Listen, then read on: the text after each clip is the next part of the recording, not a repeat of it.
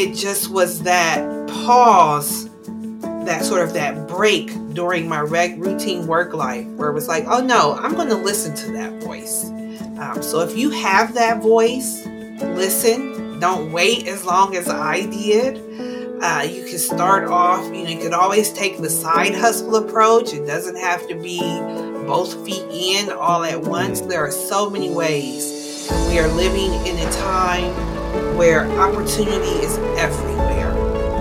No matter where you are, who you are, what your talent is, what your interests are, the opportunity is there, and I would encourage you to do it. Welcome to the Abundant Vision Fundraising Podcast. Whether you are a seasoned professional or a first-time fundraiser, we have the advice you need to take your next step toward major gift mastery. I'm your host, Tom Dauber, President of Abundant Vision Philanthropic Consulting. Welcome to part 2 of our interview with Regina Alhassan, President of Research Pro, as she shares about her experiences working in the nonprofit world as a woman of color and reflects on how that prompted her to strike out on her own. Let's jump back into the conversation.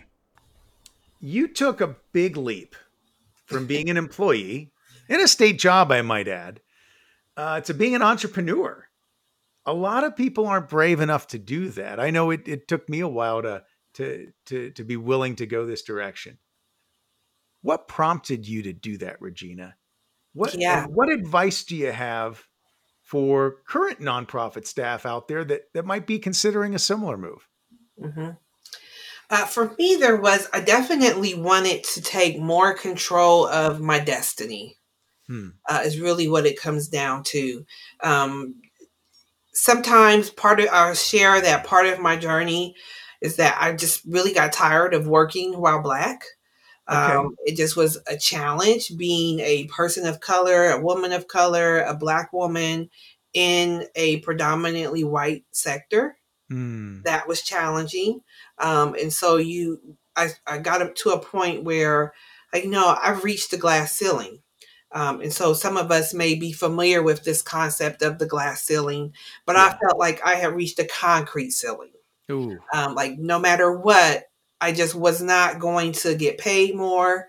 I wasn't going to be put into a position of leadership, like real leadership. And so all the classic scenarios that people of color face in our industry, I was facing those and decided that I could do better for myself. And so decided to take that leap of faith. Some of the other factors that were at play was that I had recently got married at like 40. I had another child at 41. And so like around 41, I went on maternity leave and had an amazing maternity leave. And then coming back to the workplace, it just, the daily microaggressions and that daily experience just did not beat out the experience of being, of being connected to my purpose. The experience of stay at home with the baby or go to work and deal with the microaggression. It's like the baby wins. So that was definitely part of it. But that maternity leave at that point in my life was enough of an interruption, enough of a pause for me to decide I want a different direction for my life. Oh, that makes total sense. Yeah. Tell me, if you don't mind, this is a little off script here, but could you talk a little bit more about your experience as a woman of color in the advancement profession? It's challenging. And so my reference point really is the Ohio State University, which is a very homogenous institution historically. It's a predominantly white institution. The donor base is homogenous. The alumni base is homogenous. And so then there's the piece of just navigating your own identity within spaces where you're the other. Yeah. You're the other as far as gender. You're the other as far as race. Lots of different things. So that is always a challenge. And certainly there are times when, and so I want to say it's like this really textbook scenario of I'm a high performer, I'm a top rated partner. Mm-hmm. There's the data to back that up. When the university launched a new database, I was part of the training team and I was a top rated trainer, consistently being voted one of the best trainers, but I couldn't get a training position. Consistently voted by Health Sciences, one of the top fundraising partners, but I couldn't get into management. I had to train everyone that came into the department. That was my role, to train all of the incoming people, but I couldn't be made a manager. Mm. Lots of different things, lots of different scenarios. When I would make the case for either advancement or a pay raise, the response was always that it's not fair to everyone else, Mm-hmm. and never about my own merits. Just, this isn't fair to others. It's like, well, what do others have to do with my performance? So a lot of typical scenarios that I faced as a woman of color, as a person of color in our industry, besides the isolation. Um, but it's hard to say this, but in some ways that's the world we live in, and that's the Mm-hmm. space that people of color navigate in the United States. But I personally reached a point where, and not even beyond the university, this is really after I had left the university. In my last full-time role, I was up for being considered for the VP of philanthropy role. Mm. And I didn't get that role. And then the person who did get the role, I felt like she took it upon herself to make our relationship as uncomfortable as possible. I see. So, so instead of being on the VP track, my role was decreased. My role was devalued. I was told during that time and during that tenure by the board that, prospect development work was dirty. Like, a board member said that it's dirty, it's low value. They didn't want to receive prospects from me. And then the fundraising committee of the board eventually told me, after going to the meetings and presenting prospect names, they eventually told me that they don't want prospects at all. They're not a fundraising board. They're into building friendships. They only want to work with their friends. Mm. So I felt like, given the size and the influence and the value of that particular institution, it just was like, is this about me? Is this about race? Are you really saying you don't want donors because you have a $22 million goal? So I know you need donors, but there are just always those things that it's like, is it me or is it race? And so then eventually, just like, I don't want to deal with that anymore. So I'll just take myself out of the equation and work with Yeah. those that want to work with me.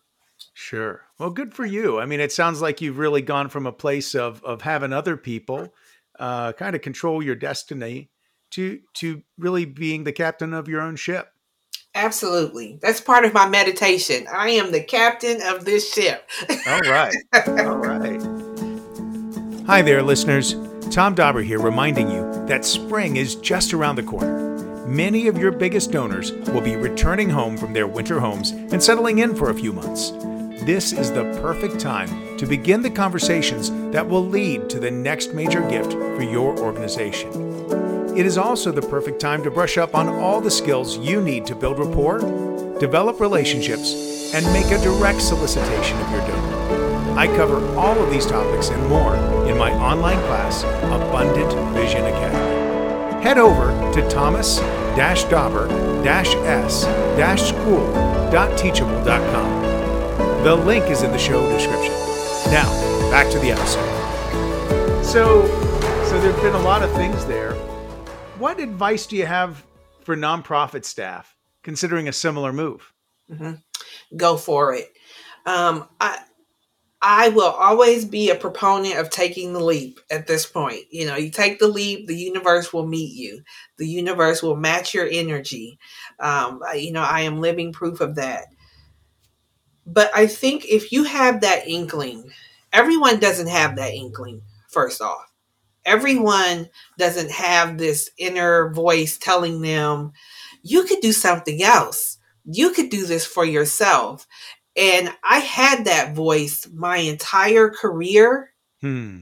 It just was that pause, that sort of that break during my routine work life where it was like, oh no, I'm going to listen to that voice. So if you have that voice, listen. Don't wait as long as I did.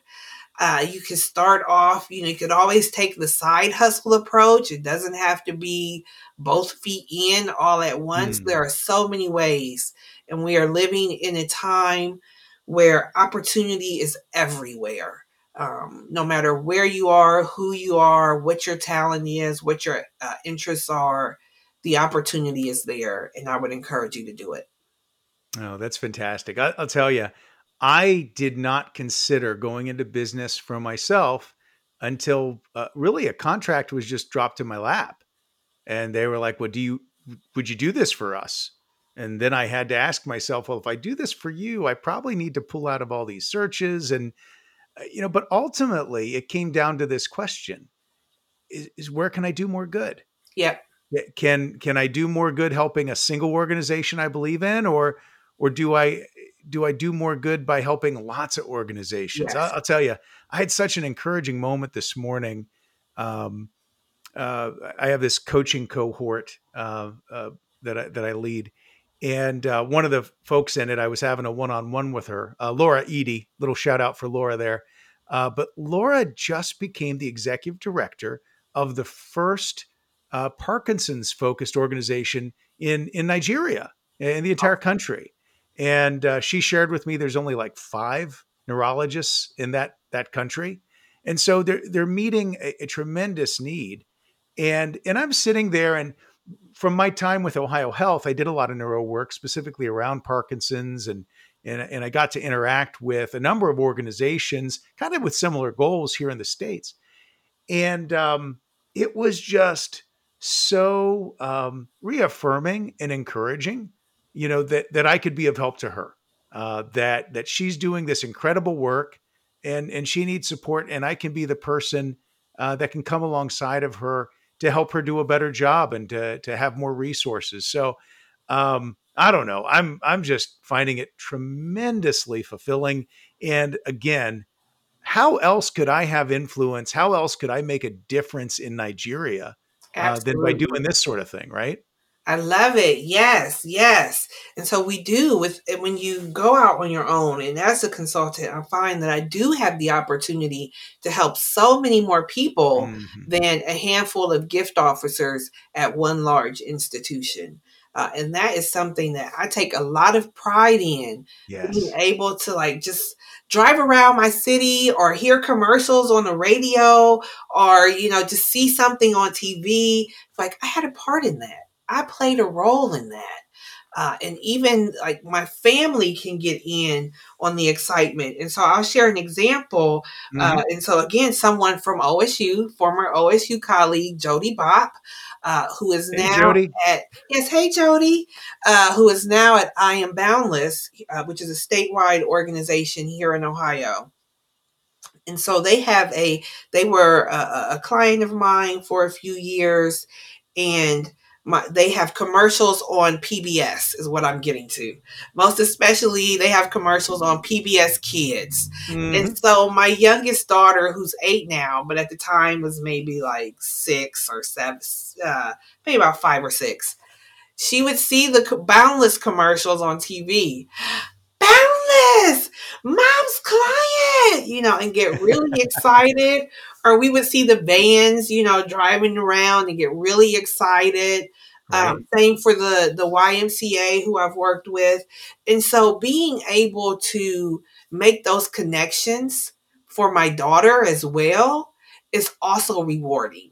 And for her to explain, like, what do I do? What is Yeah. mom's work? What's mom's job? I don't just sit in at the computer all day. Um, but explaining to her, like, what is mom's job, and Yeah. breaking it down for a child to understand that, mom helps the people who helps the people that help the people.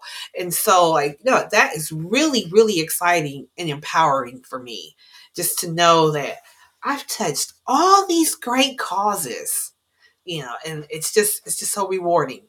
And the introvert in me doesn't need the recognition, just the paycheck, just the That's it. just the That's it. just the compensation. Oh, that's awesome. Well, Yes. so that's a great segue. Yeah. Tell us about Research Pro. What Yeah. services are you providing? How do you do fees? Yeah. What types of clients are you looking to serve? Yeah. So Research Pro is a prospect development consulting firm.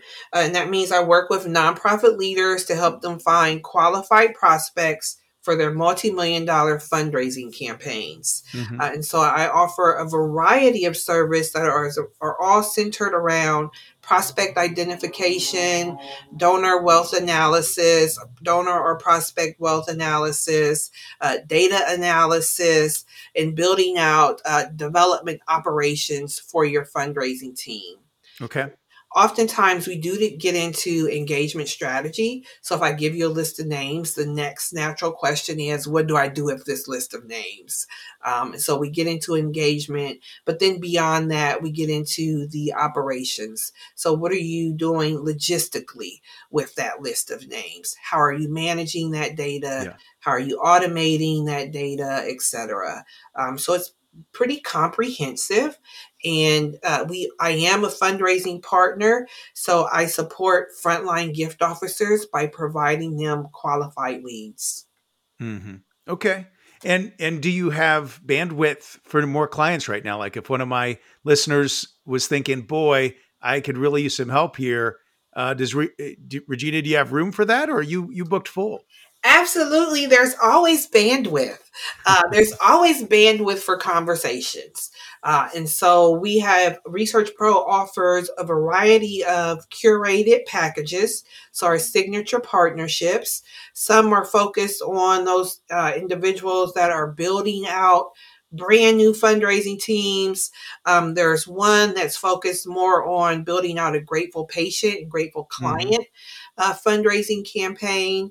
I have a 2-day intensive, which is my VIP by Research Pro experience. And then also, I have not just done for you work, but I also do training.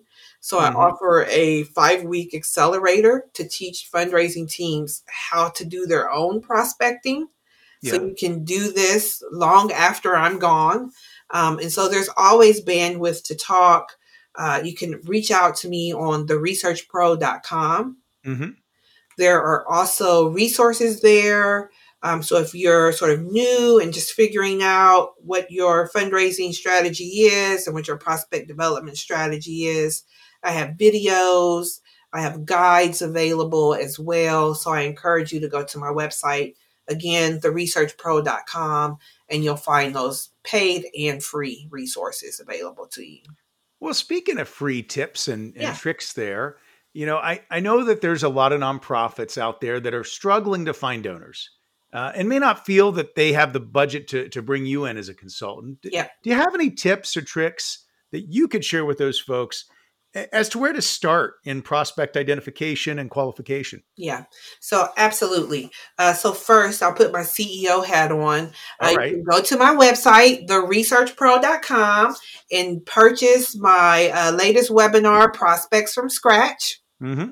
So that's there, available for purchase. So that will be one place to start, because like in that video, it's about 90 minutes, 75 minutes maybe, and it's all about a deep dive into where to start when you don't have budget and you don't have a list.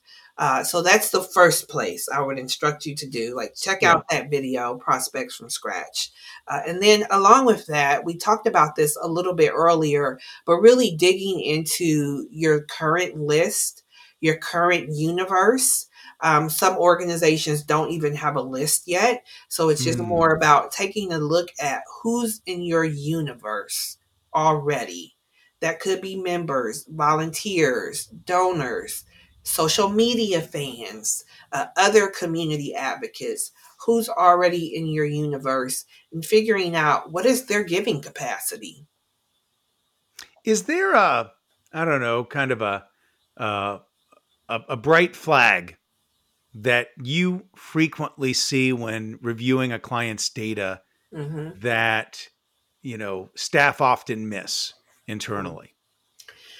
Yes, it's the lower level giving. Those donors of like $200 a year, or that Hmm. $500. It's sort of that lower level that's just, they don't quite make the major giving cut with their lifetime giving totals. And so they never make a list for analysis, and they just never bubble up to the top for prospect engagement. Hmm. So really those lower level donors, and I encourage people to just take a look at those people, pull a list and create some sort of engagement opportunity, some sort of special call to action just for that mid-level group to see what they will do, if they'll bump up or not. If they don't bump up, you don't lose anything because they're still supporting you. But if they do bump up, there's the advantage. That's what we are looking for. And some of them will. Everyone will not, but absolutely some will. No, that's great advice. I think back, there was a oh, I think it was like a $200, $300, might have been even $600 gift that came in an organization I was at. And it came in cash. Um, this person had given a cash gift to like a staff person, right, where they were getting some care at, and of course that was not the way the money was supposed to flow in the organization, but it got to me. Mm-hmm. And it was really interesting because in this particular situation, we had some old donor walls that were defunct, and a lot of that data hadn't gotten into the system. Mm-hmm. um, but I had to do some research because I saw this money, and I was able to find out from the staff person where the money came from. And it just so happened I'd done that research, of digging through that old defunct donor wall, and I recognized the name, and I was able to put two and two together. And this lady had been part of the highest tier of giving on that old donor wall, but none of her data had made it into our current database. Mm-hmm. Um, and and so I just called them to say thank you, to let them know we got their money. And the husband picked up the phone, and he had recently made a 7-figure gift at another institution.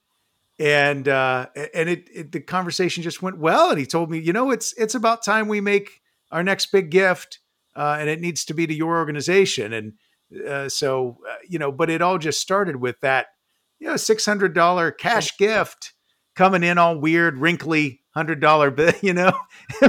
It was a sight to behold. Yes. um but you just never know what you're going to find with Yeah. some of those quote unquote lower level donors, right? Yeah. And it's, you bring up a few interesting points. I find organizations that just aren't doing any type of data analysis ever. They're Hmm. never pausing and being reflective on what's going on in their database. Or so maybe another way to look at that is, because not everyone thinks about data. So another way to think about that is just having the pause and reflecting on what your donors are doing. Yeah. And was working with, so right now I'm on faculty for a development fundraising education program for the Human Services Chamber of Franklin County. All right. And yes, it's an amazing cohort, and I've enjoyed teaching in that course. But one of the things that has come out for some of the participants is the fact that they're not doing any type of data analysis. So the example I'm thinking of is an individual gift officer that shared that they're getting donors. They have donors that give $5,000 at once. They do that once a year. They write a $5,000 check. And for me as a prospect development professional, I get excited by that because I'm like, oh, that's a $25,000 prospect all day, every day. Even Yeah. more, it's a $50,000 prospect. They're already doing the 25. So that's a $50,000 prospect at minimum. Yes. And because they're giving $5,000 without being asked, without being engaged, they're just doing it. That lets me know they're really probably more like $100,000 prospect. Somebody needs to talk to them. And so it's just that moment of, okay, gift officer, pause and look at what's going on with your donors. And oftentimes organizations will bring me in and say, we need new donors, find new people for us. And then it's like, okay, but let's go back, right back to your universe. Mm-hmm. Who's already doing something? And what are they doing? Let's look at them. Have you exhausted your opportunities to grow the relationships you already have? And most of the time, organizations have not. That's a great observation. That kills me to hear. As a fundraising consultant, the notion that somebody could be out there writing a $5,000 check to your organization just automatically, and nobody's gone to hang out with them. Nobody's Exactly. asking them to give more. But you're right. I'm seeing those sorts of things too. I've Correct. got clients I'm working with. Some of them are part of the human services sort of thing, and I'm sure as we look into that data, we're going to find similar sorts of people. But that's the value of a consultant. I think is it brings a fresh pair of eyes Yeah. that lets you do more with what you already have. I mean, I know some people skeptically say that consultants are people that look at your watch and tell you what time it is. Well, that might be true, but you weren't looking at your watch and you didn't know what time it was. Right. So Exactly. Exactly. And I get that. I really do. Yeah, which is, I focus on my lane and I enjoy working with those teams that believe in the power of philanthropy. So kind yeah. of back to the story of the tale of two fundraisers. Mm-hmm. Do you believe do you believe that people are generous? Do you believe in the science of fundraising? Do you believe in the expertise that a 24-year professional brings to the table? Yeah. And so like for both of us, we're not new. We didn't start last year. We're not guessing. Like this is based on 20 plus years of practical experience, Yeah. of theoretical learning and is combined with practical experience, and so it really does come down to, for me anyway, do you believe in philanthropy? Do you believe in yourself as a relationship manager and your ability to cultivate and advance a relationship? Mm-hmm. So those are really important As points always, and things that I'm your I host, Tom value Dauber. as a Thank you for consultant joining because I me as we recognize journey together that toward major if gift you are a mastery team on the that Abundant doesn't Vision believe in that, Fundraising Podcast. no matter what I do, no matter what names I offer you, no matter what strategy I offer you, you're not going to see the value of prospect development. That's all the time we have for this week's episode. I hope you'll join us next week for our third and final interview segment with Regina Alhassan. And please, if you're enjoying this podcast, be sure to subscribe and give it a 5-star rating on your podcast provider. It only takes a few seconds, but has massive impact on helping make this show more visible to those who could most benefit from our content.